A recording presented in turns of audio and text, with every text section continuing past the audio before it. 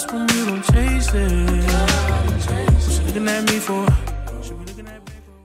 It was a snippet of a song. It was a snippet of a song that like nobody could figure out who made the song. It was the dude on TikTok that always be dancing to the Detroit music and like showing the random stuff in the background. And the bars was kind of fire, and so was the beat, bro. It was like told the shorty, it's either got to be my way or I ain't going. Just cop the brick and hit the highway. It's finna start snowing, and like I was like, I think that's an RMC Mike song. I think that's RMC Mike. It was whoever was rapping. It sounded like a white boy because I know RMC Mike voice from a mile away. Like you know, there's certain voices. You know RMC Mike. You know Rio. You know YN. You hear them. Even Pac-Man, you hear and Sada, you hear their voice, you like, oh yeah, I know who this is. But it sounds like a random white dude rapping. You know what I mean? I'm gonna just tell you. I'm real skeptical of white rappers right now, man. I was listening to that one that Sada Baby put on, and I'm like, I don't even know what you talk about. I'm gonna send you his music after the show. I was just like, hey, Sada, don't do this to yourself, my brother in Christ. He may be a gorilla. He may be the realest, but you need to keep him in the back with the hitters. You do not need to have him near a mic. But that's another story for another time. Fellas, how y'all doing, man? It's been a long time. We shouldn't have left you without a dope beat. The step two. Never mind. Anyway, right. I'm feeling good, man. We can't do that. I might as well put a Ye album up back here. Chris always trying to get us banned, man. Chris always trying to get us in trouble. This man is a menace. I don't know what to do with him no more, man. We finna put out an ad. If you need a podcast host, we have one available. We have one. Just know he will get your clean rate and snatch. Just be very aware of that. But fellas, we got a lot to go over today, man. There has been a ton of things going on in the sports world since the last time we talked. I mean, so much that it's some things that we're not even going to get to. For example, UNC basketball being the fastest team to drop from number 1 to unranked ever. Man. Never seen it before. And we're not even going to get to that. Why? Because we got the NBA going on, teams making turnarounds. We got Deion Sanders saying Boulder Country, let's ride. I'm joking. He did not say Buffs Country, let's ride. He did tell them boys, he bringing his own luggage with him, and it's Louis. So he told them boys, y'all the cheap luggage. Y'all the luggage that, lasts for a trip and a half, and you supposed to get rid of it, but your mom will put some duct tape on it because y'all broke. Y'all don't know nothing about that. We're gonna push right past it. And we got a ton of things to talk about today, because when I tell you the sports world has been on fire, the Lions have been on fire, the NFC South is now the new NFC East. Aaron Judge, where is he going? Is he, they saying that he the AL home run king. He want to get the real thing. He said he want to get the real thing. He want to go out there and beat Barry's record on Barry's team. So we got a ton to talk about today. Does that sound like a good show to y'all? Sound good to me. All right. Well, let's get right on into it, man. What's up, y'all? Have a seat. It's your favorite hour of the week with the Facts Over Acts crew. We got the master, the mix and master, Josh Guyton in the building. That is I. We got the money man, the mail, the plan, Chris Allen in the building. Right here. And then you got the little old MC. That's me, Ken Gibbs. Now, fellas, we always got to start off with a would you rather. And today's would you rather. Or would you? It's a situation. Honestly, I'll be seeing these a lot on on TikTok, where the dude is like, where it's the bald white dude, and he's always like caveats and explanations at the end. His are pretty good, but like not really, because it always be some easy stuff like, oh, would you roll a 6-sided die? But like, if it lands on these numbers, like you're gonna die or something like that, and it's like 5 of them be great, and then it'd be like, oh, if you roll a 1, you die, and I'm like, duh, I'm gonna roll the dice. Right. Ain't like I'm gonna regret my decision. Bro, it's like, oh yeah, number 6 is you get the powers of Dr. Manhattan. Number 5, you get the powers of Superman. Number 4, you become the richest man on earth. Number 3, you get become a billionaire. I'm just like, bro, what? Yeah. There is the chances of me. Oh, number 2 is a zombie apocalypse, and number 1 is the earth cease to exist. I'm like, bro, there's one choice that's bad there. Like a zombie apocalypse is the only bad thing that could happen there.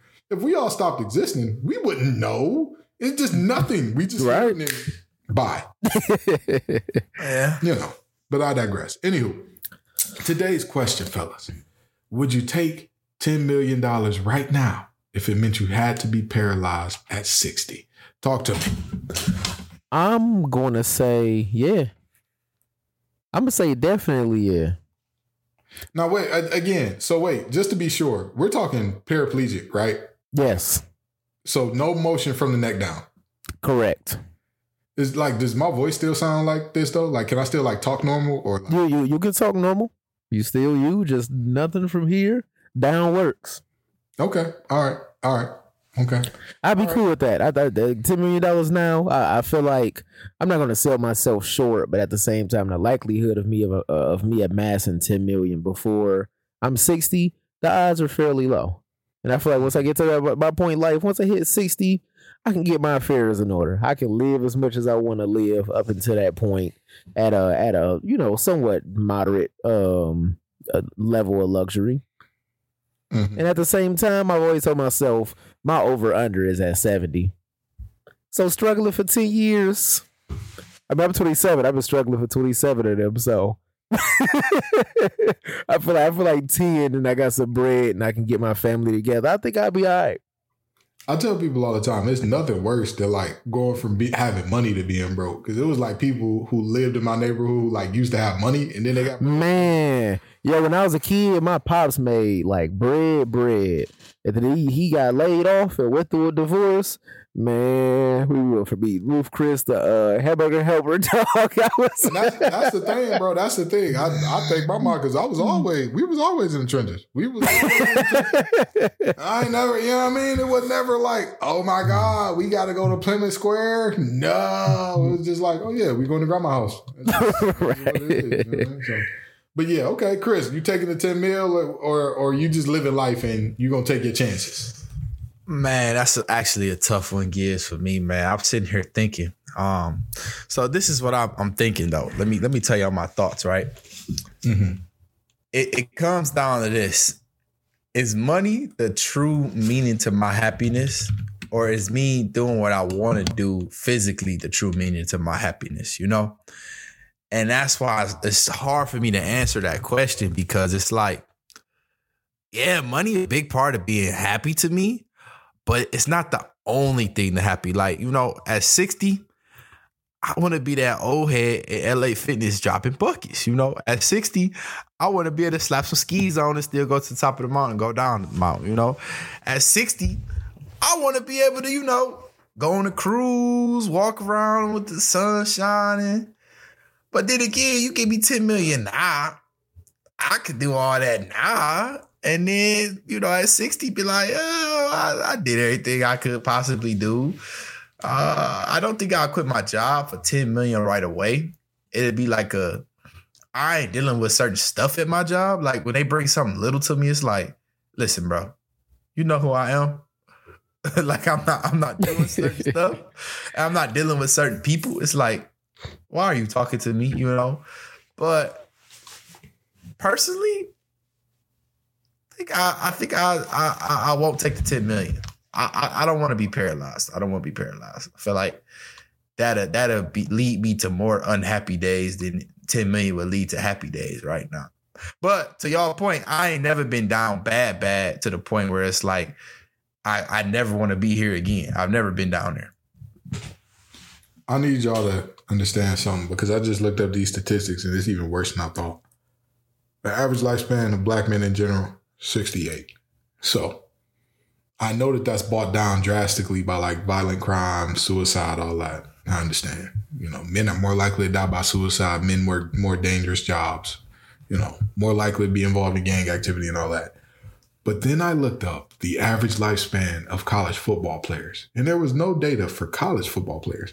However, former NFL players, the average age of living is 59 and a half. Don't get me wrong. I never played it down in the league, but let's just use logic here. Playing 17 years of the game that's getting them up out the paint at 59 and a half, I'm sure that like, I ain't too far beyond like 63, 64. 10 mil for that, man. Sign me up. I don't want to sound morbid or anything like that. But 60 sound like a good run to me. And also, hold on, wait. Let me ask you this: have either one of y'all ever seen the movie Ghost Rider? Yeah. That's another reason I'm gonna take the bread, because we're all assuming that we're all gonna live like healthy lives and all. His dad got a clean bill of health and died the next day. Like, Yeah. you know what I mean? Like, hey, give me that. I mean, yeah, you could die anytime, but still at the same time, like if you not struggling now and you know your trajectory, like in 10 years from now, you're gonna be making good money where you could do what you want to do. Why even risk being 60 and paralyzed? To me, that's how I look at it. I mean, again, at the end of the day, you know what I mean? I got 2 surgically repaired Achilles. Who's to say I'm not gonna be anyway? Maybe not the whole joint. You know what I mean? Like, I ain't gonna have people wiping me, but you know, I'm just saying, man. Y'all gonna be Charles from Diary of a Mad Black Woman. That's what y'all gonna be. you know the difference I see here? Chris grew up with some bread. That's the difference in these viewpoints. I mean, bro, I didn't even grow up with bread though. Like, I don't know, 160-year-old as a kid that was out here just having a good time.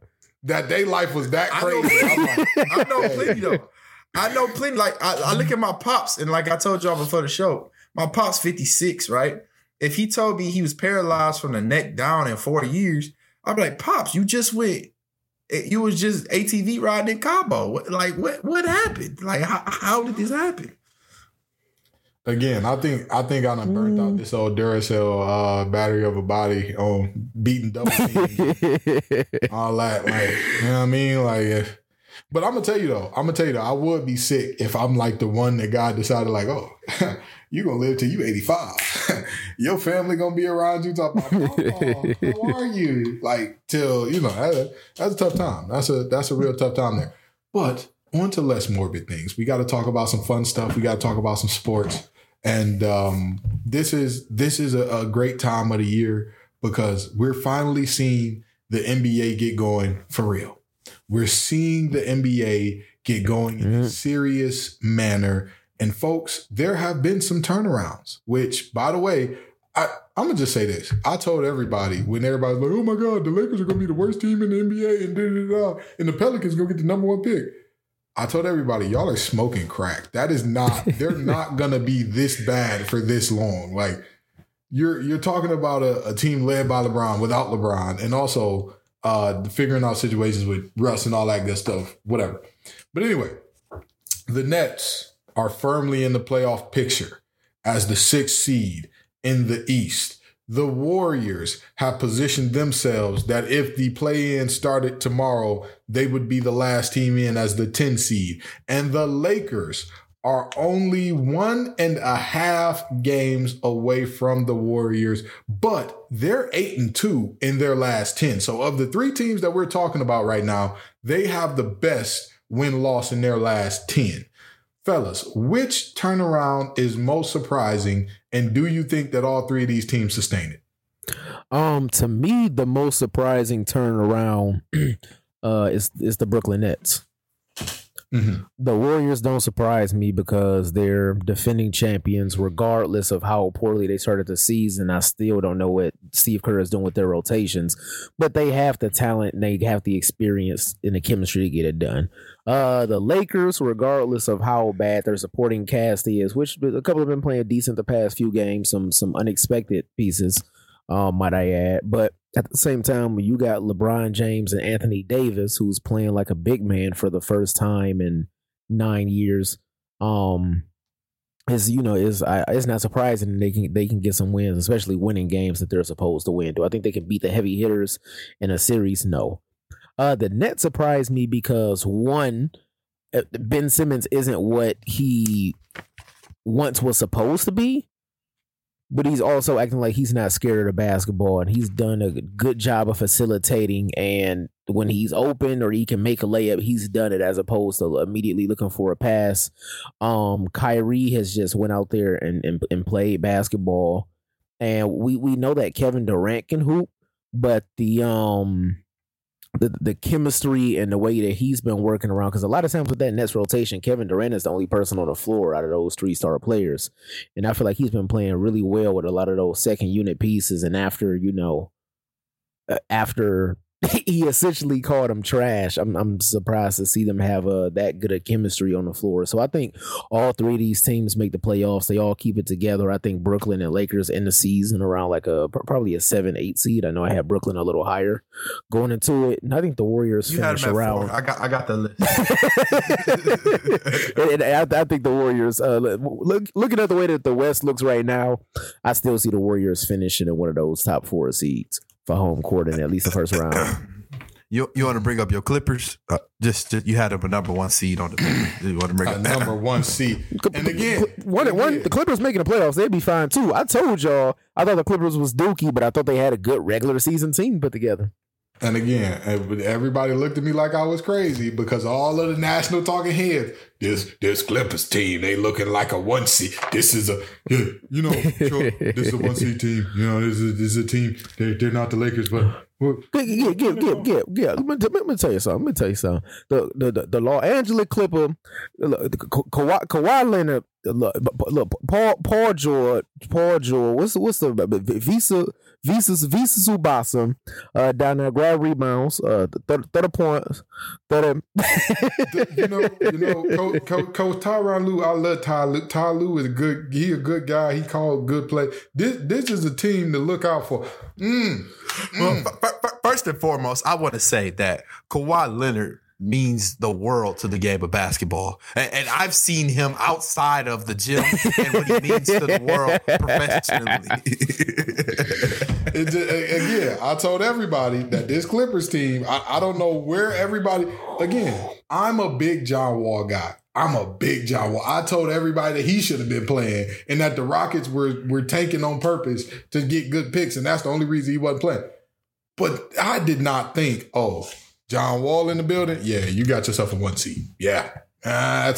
He's the difference. He's going to be the guy to take you over the top. I'm just saying, you got a team, you got a roster full of players that know how to win meaningless basketball games.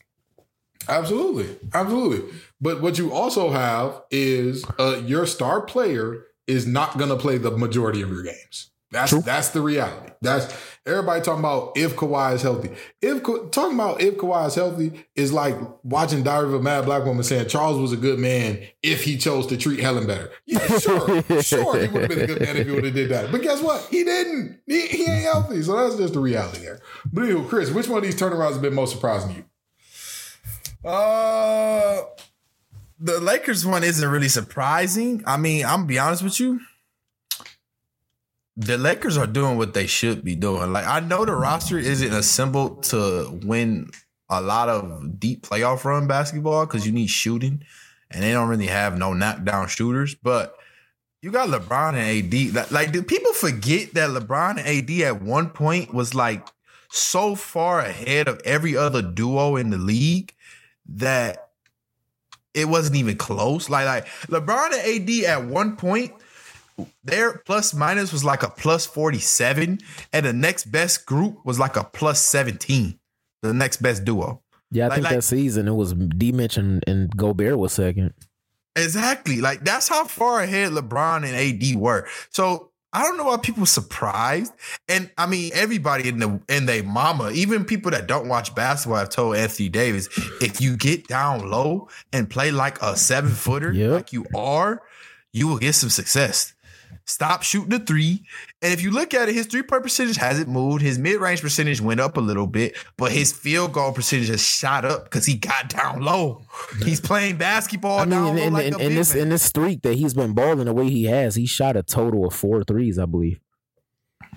But and you know what? I'm gonna say this, and I'm gonna say this about the game, and I'm gonna leave it right here. Again, that moment with the Nuggets where everybody went to the 3-point line with a chance to win by a layup.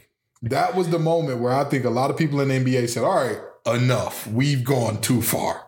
There was a 4-on-1 fast break with a guard under the rim to win the game, and everybody went to the 3-point line. Yeah. Now, with that being said, let me tell you this about Anthony Davis. And I'm gonna tell y'all this. I'm not gonna lie to y'all, you know what I mean? I was kind of scared. I was worried about these Lakers. I was worried because it wasn't just that they were losing. It was the way in which they were losing. It wasn't like they were losing because of health. They had everybody there. They were just bad. Pat Beverly. Well, LeBron missed like 7-8 games. Well, yeah, but I'm saying when they first started the season, everybody was healthy, and they were still toilet water. There was still all these guards getting high against. I'm just like, what is going on? I was worried. I'm not gonna lie. I said, oh boy, this Lakers take is gonna age poorly. It's gonna age very poorly for me. But they figured it out and they've turned it around. And I'm gonna tell you, Russell Westbrook accepting this role off the bench. Everybody keep talking about, well, now he looks good and he has trade value. Why would you trade him? He's accepting the role, and not only is he accepted the role, he's dominating in the role. Yeah. You at this point, keep him. Keep him and say, hey, listen, you are the second team offense. You are the guy. You may not be a starter, but baby, you're gonna be the finisher when we need when it come that time, there's gonna be some moments when you're the finisher. And also the other thing that I kind of like, the only reason that this wasn't surprised, the only reason that the Lakers wasn't surprised, because to me, the Nets, you play in the East. The East, regardless of what you want to say about them and how much better they've gotten recently, like, I'm sorry, but other than the Heat, there are no bad teams that I'm surprised that they're bad. The Magic, the Pistons, the Hornets, the Bulls, the Wizards, all of them, the Knicks. I expected them to be bad. The Heat are the only ones I'm like, hey, what's going on there? What's happening there? No. The Nets is the one that I am surprised about, though. Actually, Gibbs, you know. I mean, I knew that at some point in time that talent was gonna figure it out. Like, regardless of what Kyrie is, at some point in time he was going to come back and play. And I don't believe he's playing right now, right? He's still suspended, or no, He's playing. Oh, okay. I knew at some point in time he was going to come back. And I knew at some point in time, with all the stuff that we talk about Ben Simmons, at some point in time, like, he was going to have to do something. He wasn't going to be the Baker Mayfield of the NBA. Like, he was going to do something at some point in time. Here's why I'm surprised at the Nets, though, Gibbs. When you look at that Nets team, right, who would you classify as the leader? Like, who would you say? Right. When has we ever seen KD lead a team? But that's the thing. I don't think that he can lead them to a championship. But do I think that he can lead them to a pretty good regular season? Yeah. When has he ever led a team to a pretty good regular season?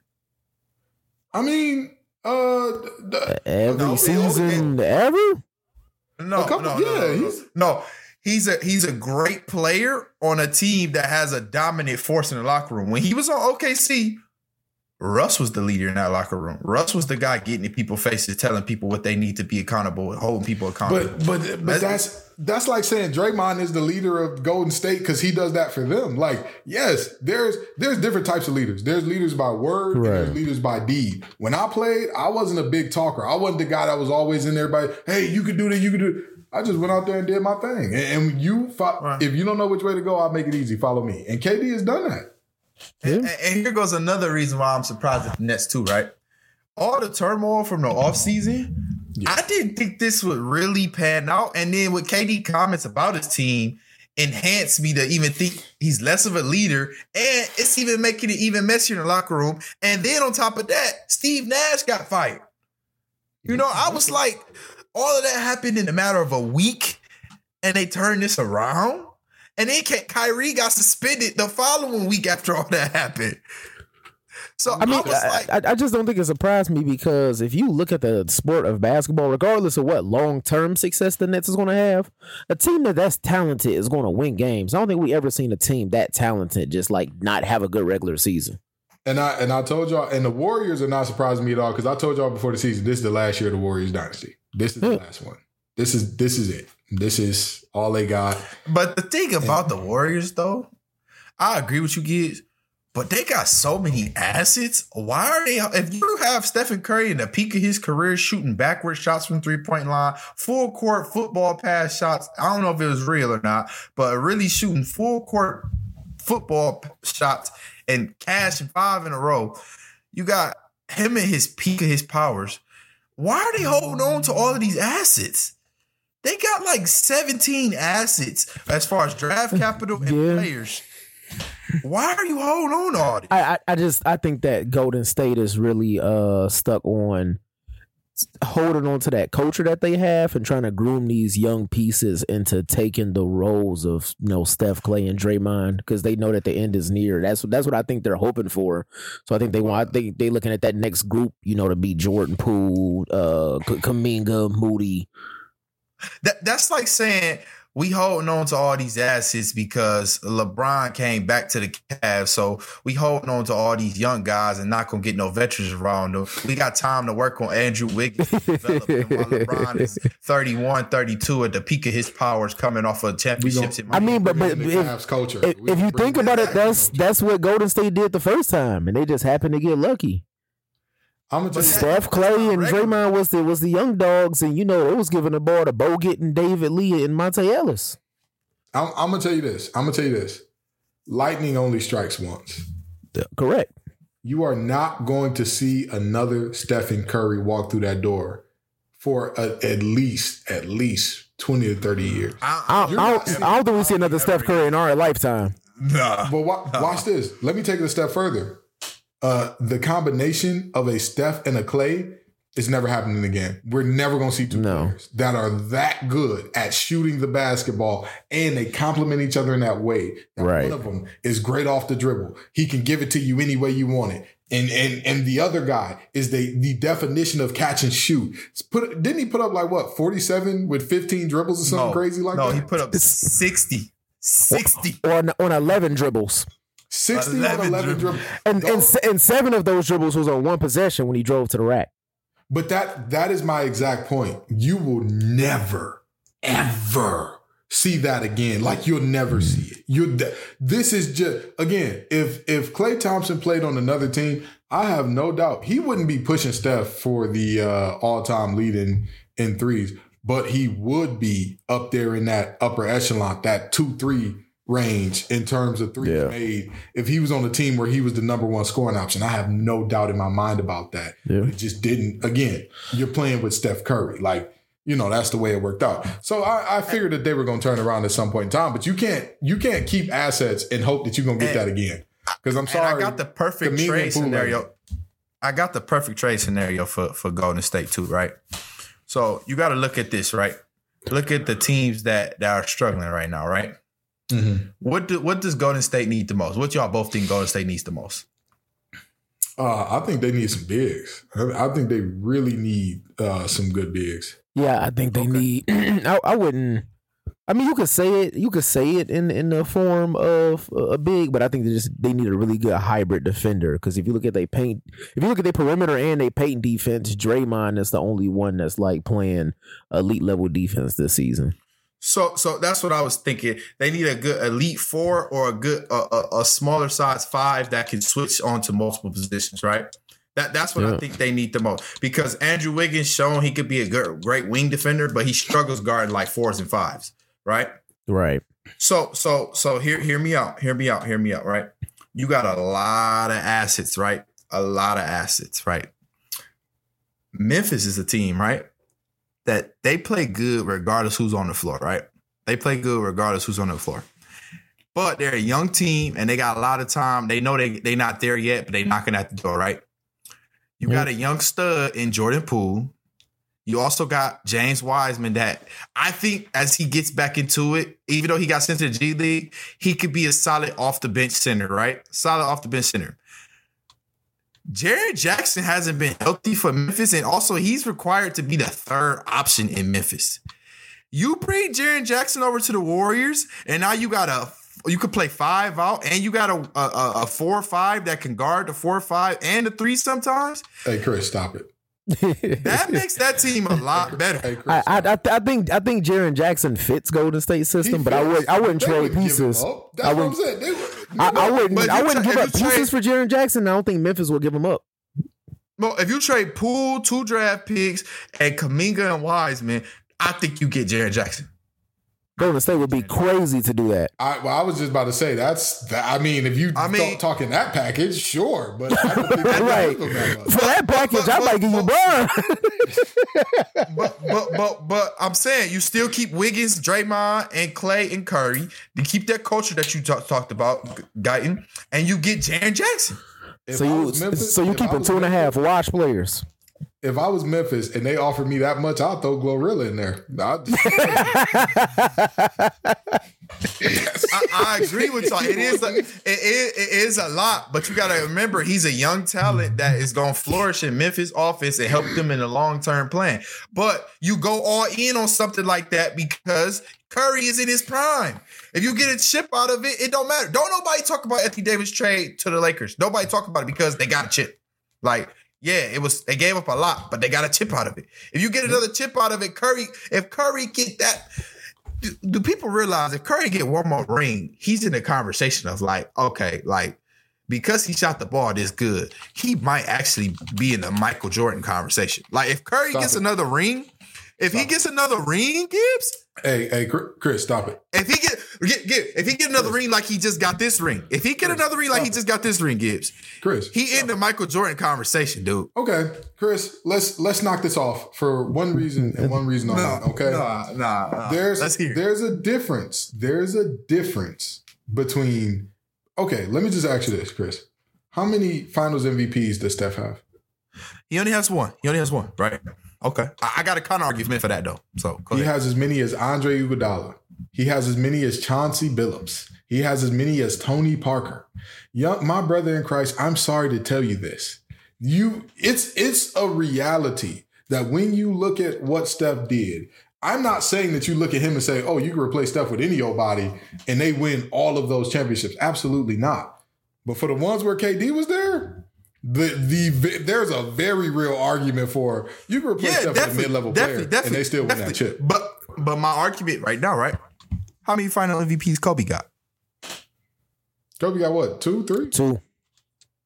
If Steph wins this year and he's the reason why they win like he was last year, you telling me he's not in the Jordan conversation?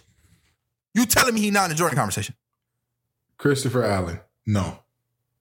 Guy, work with me, man. I see your face over there. You're being neutral, but if he wins this year, I will be ready to crown Steph as the best point guard of all time. And I think he's undisputed top 10. I got him in top 10 already, but a lot of people aren't willing to put it in there.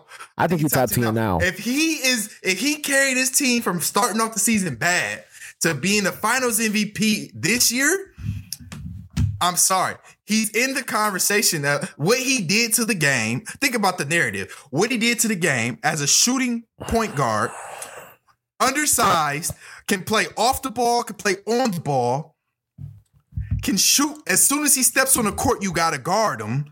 Got everybody modeling their game after his. I mean, you bring up a very valid point, and when you look at it from that scope, you can say but we all watch Steph's entire career. You can't put him in a GOAT convo. I don't know, man. That man had entire seasons in the beginning of his career. Entire seasons where he wasn't. I agree.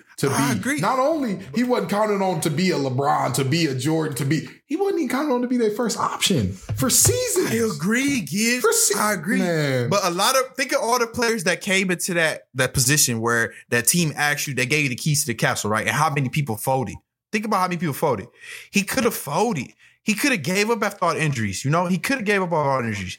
But he got 5 with 2 Finals MVPs. That's the same thing Kobe got. Literally. Christopher Jadarian.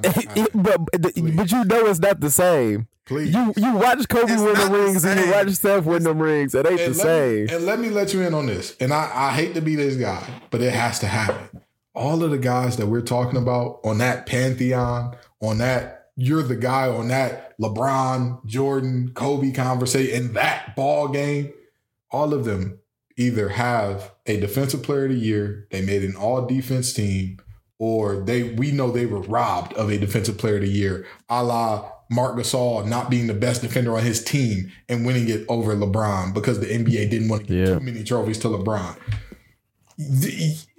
At the end of the day, for as dynamic, for as great, for as game changing, you got to alter your game plan. You got people double teaming at the logo, 2 guys with their hands up. I give them that. I give them that all day and tomorrow. You cannot be on that conversation in that pantheon unless you averaging 40 a game or you got to play both ways. And he did neither. I agree with you. Me personally, he would probably be 5 for me personally. But if somebody argued it, I could see their argument. If somebody argued, is what I'm saying. Ooh, I'm saying he didn't argue. The mayor said he been playing like the 60-year-old. He said he been out there. The young bucks, they got me running off these screens. You know, my wife, she can't cook that good. I got her a cooking show just because I love her, but she can't cook that good. I ain't got that energy. We run around these screens now. Hold on, damn, we got to switch it. But anywho, I honestly and truly, I'm not surprised by these teams turning it around because we all know in the NBA, it's always going to be young teams start out hot, teams that everybody hates and says they're going to be bad. They come out with big ambition. I mean, shout out to Lauri Markkanen for not having his career highlight being mentioned in Block Party by Sada Baby. Good for you. But we knew that wasn't sustainable. We knew he was not about to be in the MVP conversation in real life. And the Jazz would come back down to earth as well as multiple other young teams that were hot to start off the season. But, you know, I'm not deeply surprised by any of these teams getting it turned around. So that's just my take there. But now we've got to talk about a guy who did turn around and tell them boys at Jackson, I'm leaving. It's been real. It's been fun, but it ain't been real fun. I'm out. Fellas, Deion Sanders asked who ain't SWAC. Baby, if he ain't SWAC, he meant somewhere around Colorado. That's what SWAC meant. Who ain't somewhere around Colorado if he ain't? Because he is now in Boulder, Colorado as a buff. Now, fellas, what do you think on this Deion situation? What are your initial thoughts?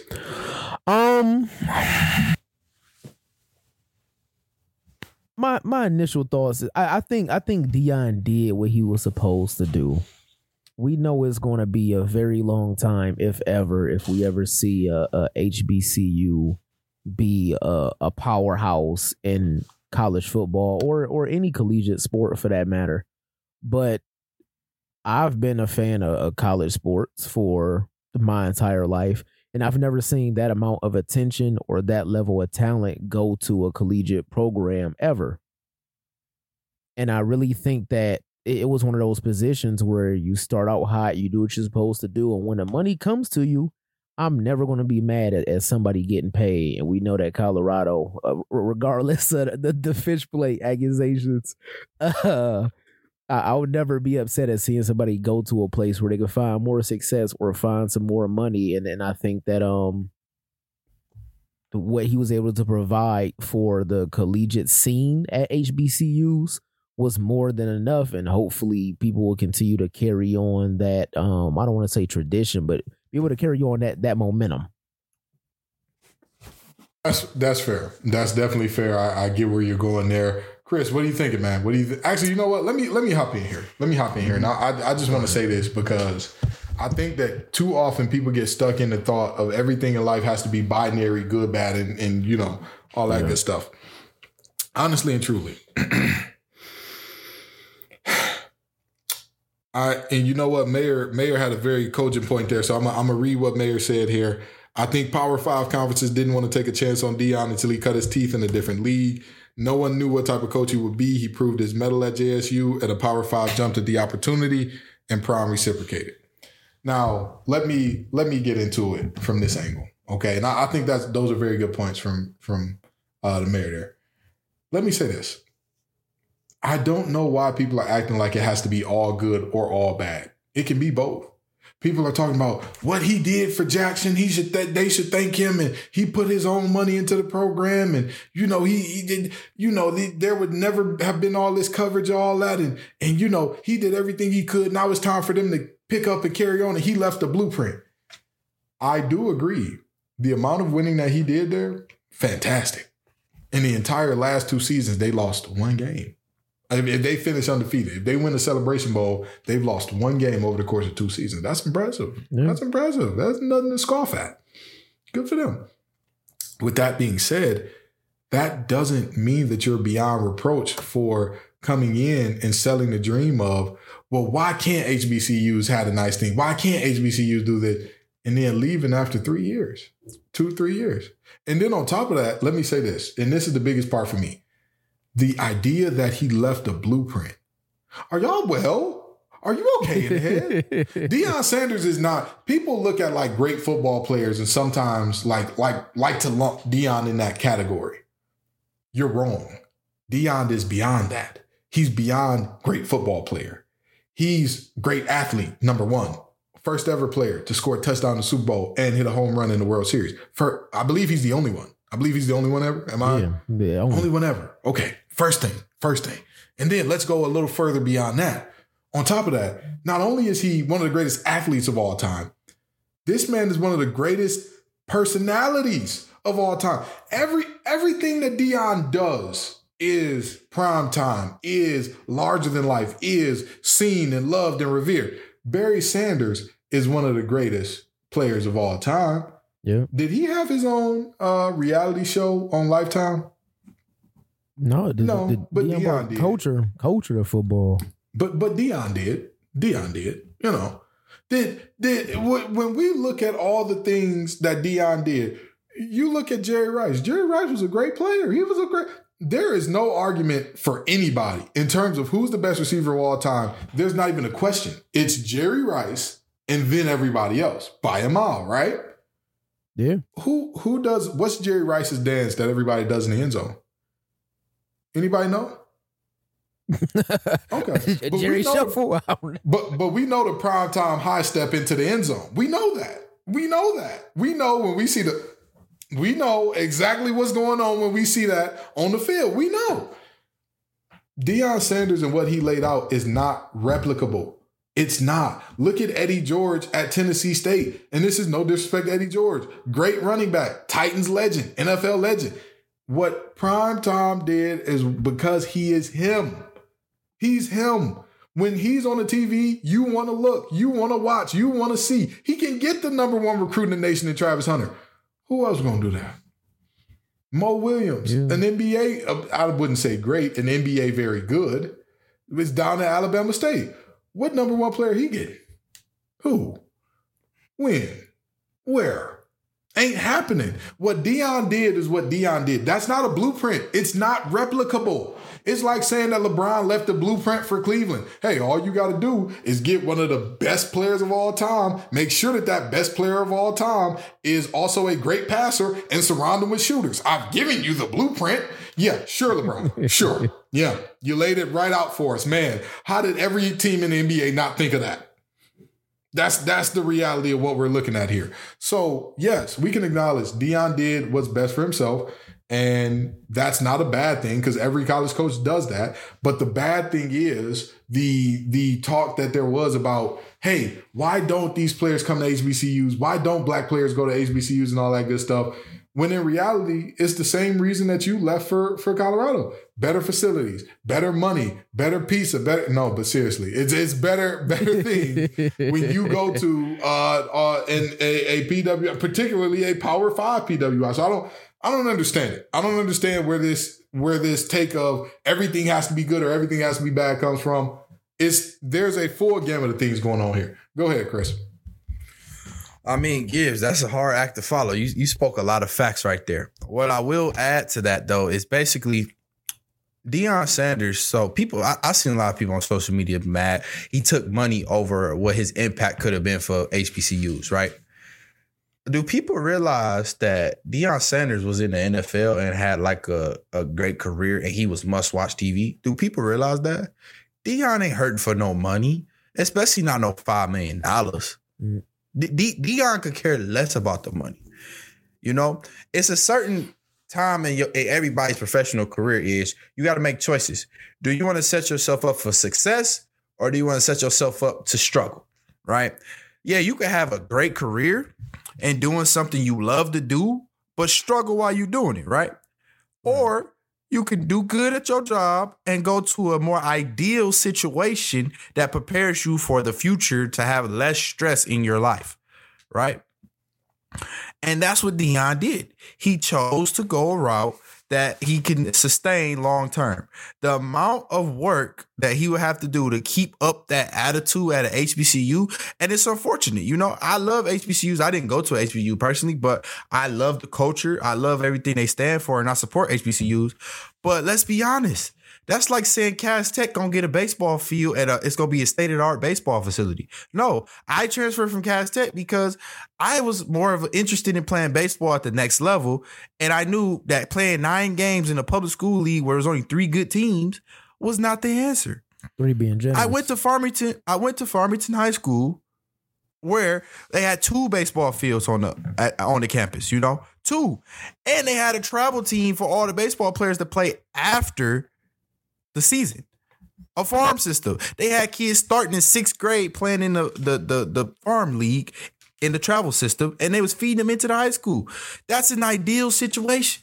Again, Chris, you ain't Cass Tech. You know what I mean? You ain't Cass Tech for real. You're a pharmacy guy. You know what I mean? You're a pharmacy guy. That's who you are. That's fine. Whatever y'all want to say. Y'all know me from Cass. I mean, that's who you. What was Farmington's team name? What was it? They was the Falcons. They was the Falcons. He's a Falcon. He's not a technician. This guy's a Falcon. Hey, that's perfectly fine. I didn't graduate from Cass Tech. I mean, I ain't crying over it. It is what it is. But what I'm saying, I'm just say that to say is, sometimes you got to make a tough decision that sets you up for success for what you want to do. And that's pretty much what you have to do especially as a black male in leadership. You have to set yourself up for success because your leash is shorter than any other leash that is out there. Your leash is shorter than any other competitor out there. If he had a bad season, people will be screaming at the top of their lungs, fire him. Look at Harbaugh, for example, right? Perfect situation he was placed into in Michigan.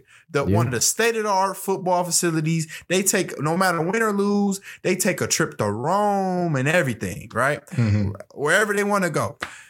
As long as they remain competitive, you're not going to hear nothing. People wanted to fire John Harbaugh. Now they loving him because he got all the top recruits and they undefeated and they number 2 in the nation right now. They beat Ohio State twice in a row. Exactly. Michigan fans ain't used to that. That's just the reality. They not used to that. But because he was in an ideal situation, eventually he was going to succeed. And that's kind of what Deion knew. He knocking at the door.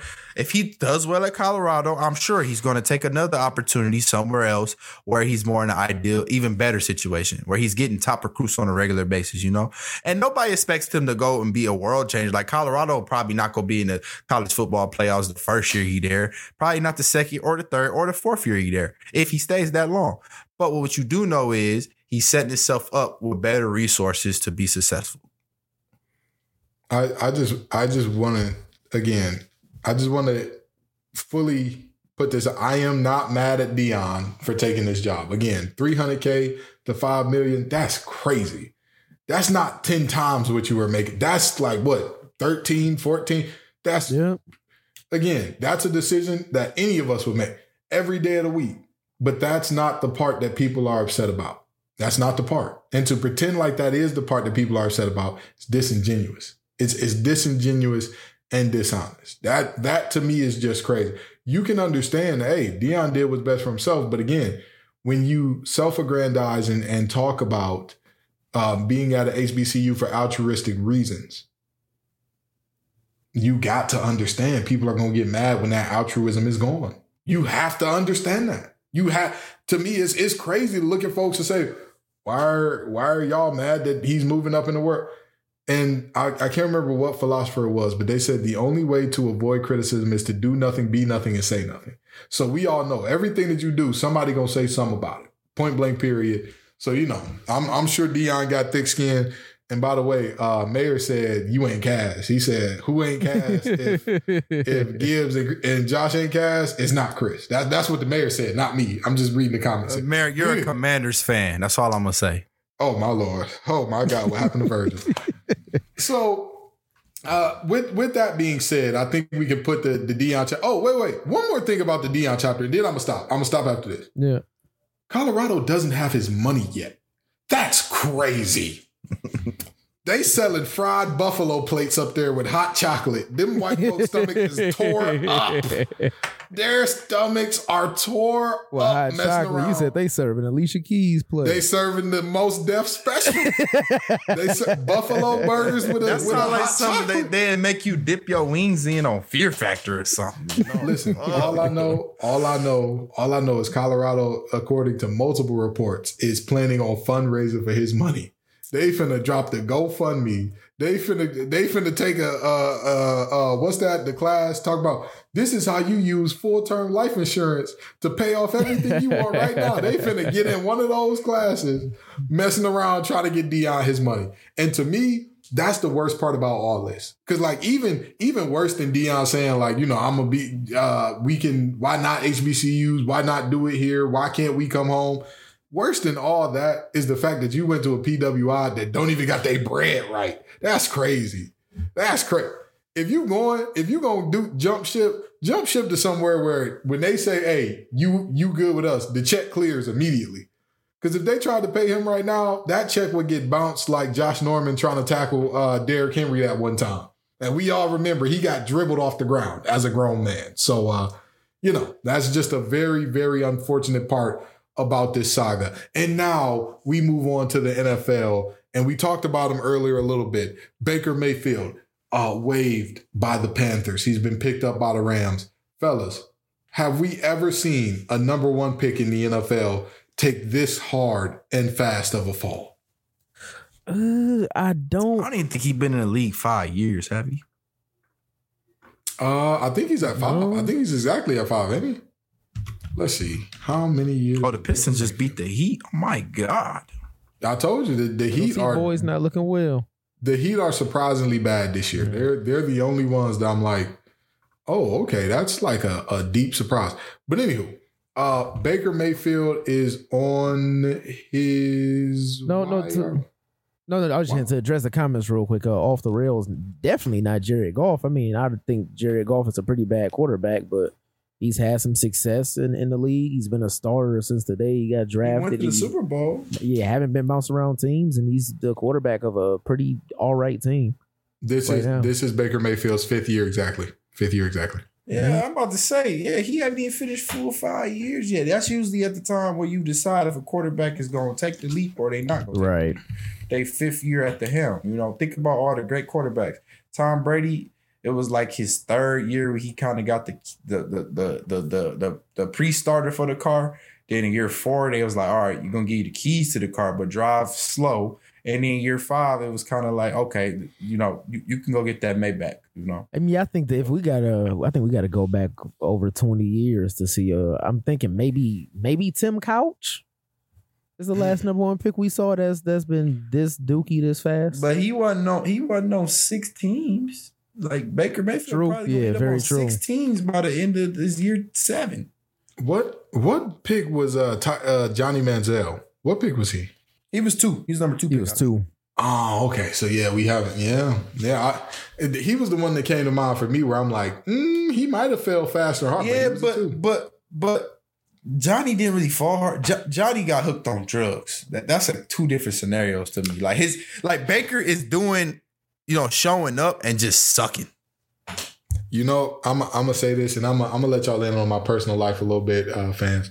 I always used to say when people was like, yeah, my dad was on drugs or something like that, I'd be like, man, I wish my pops was on drugs, man. Because that way I could be like, oh, he loved us. He just couldn't get the monkey off his back. Bro was sober as hell and looked at us and was like, y'all are not passing the vibe check. I do not want nothing to do with y'all, bro. That is crazy. It's always worse when somebody is doing something sober than when they're doing it high. Always worse if they're doing a bad thing.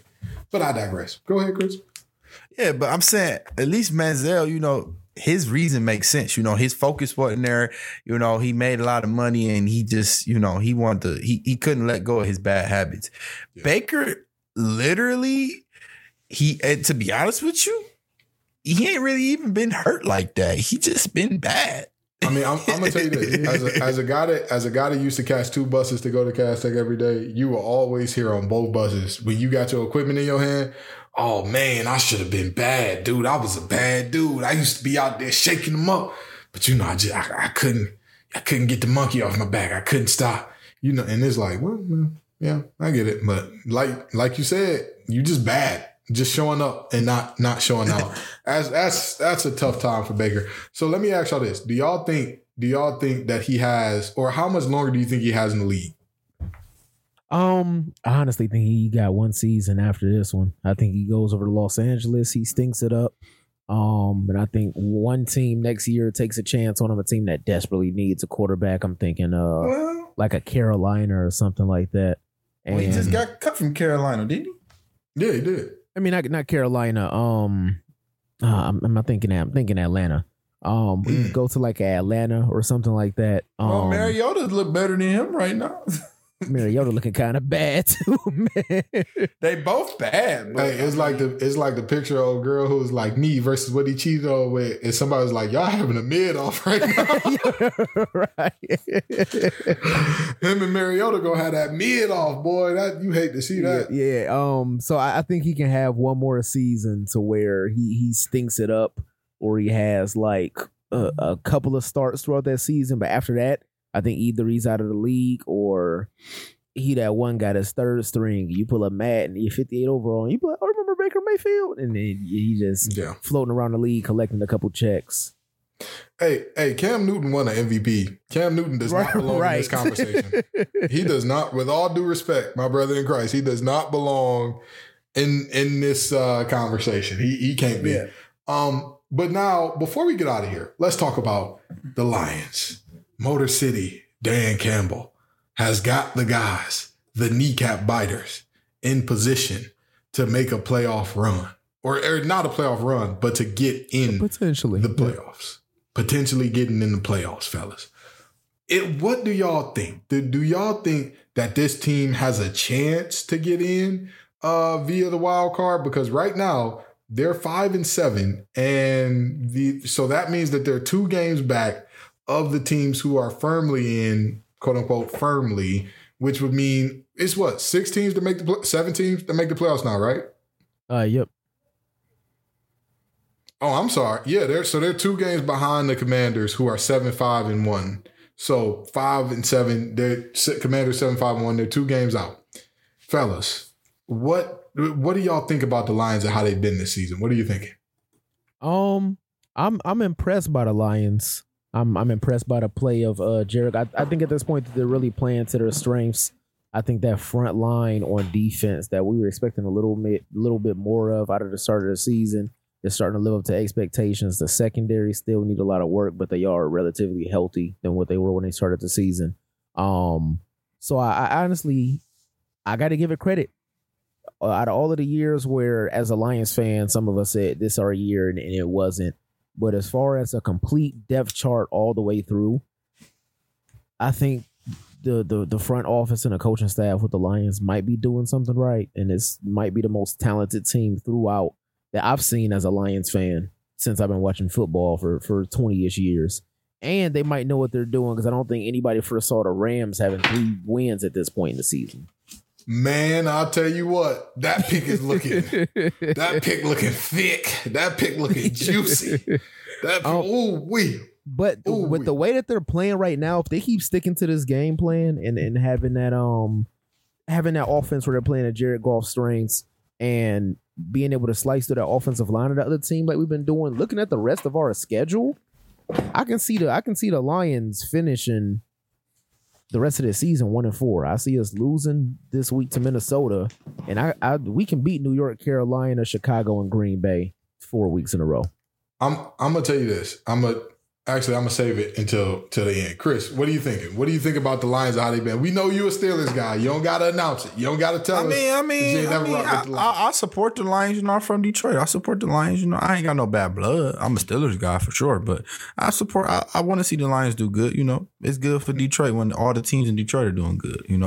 I ain't a super hater. They just broke my heart when I was a little young buck and they went 0-16 when I told everybody they gonna at least win 1 game, and I was like, head and shoulders over the Lions and telling people they're gonna win at least one game. They said, "Boy, is you stupid?" But anyway,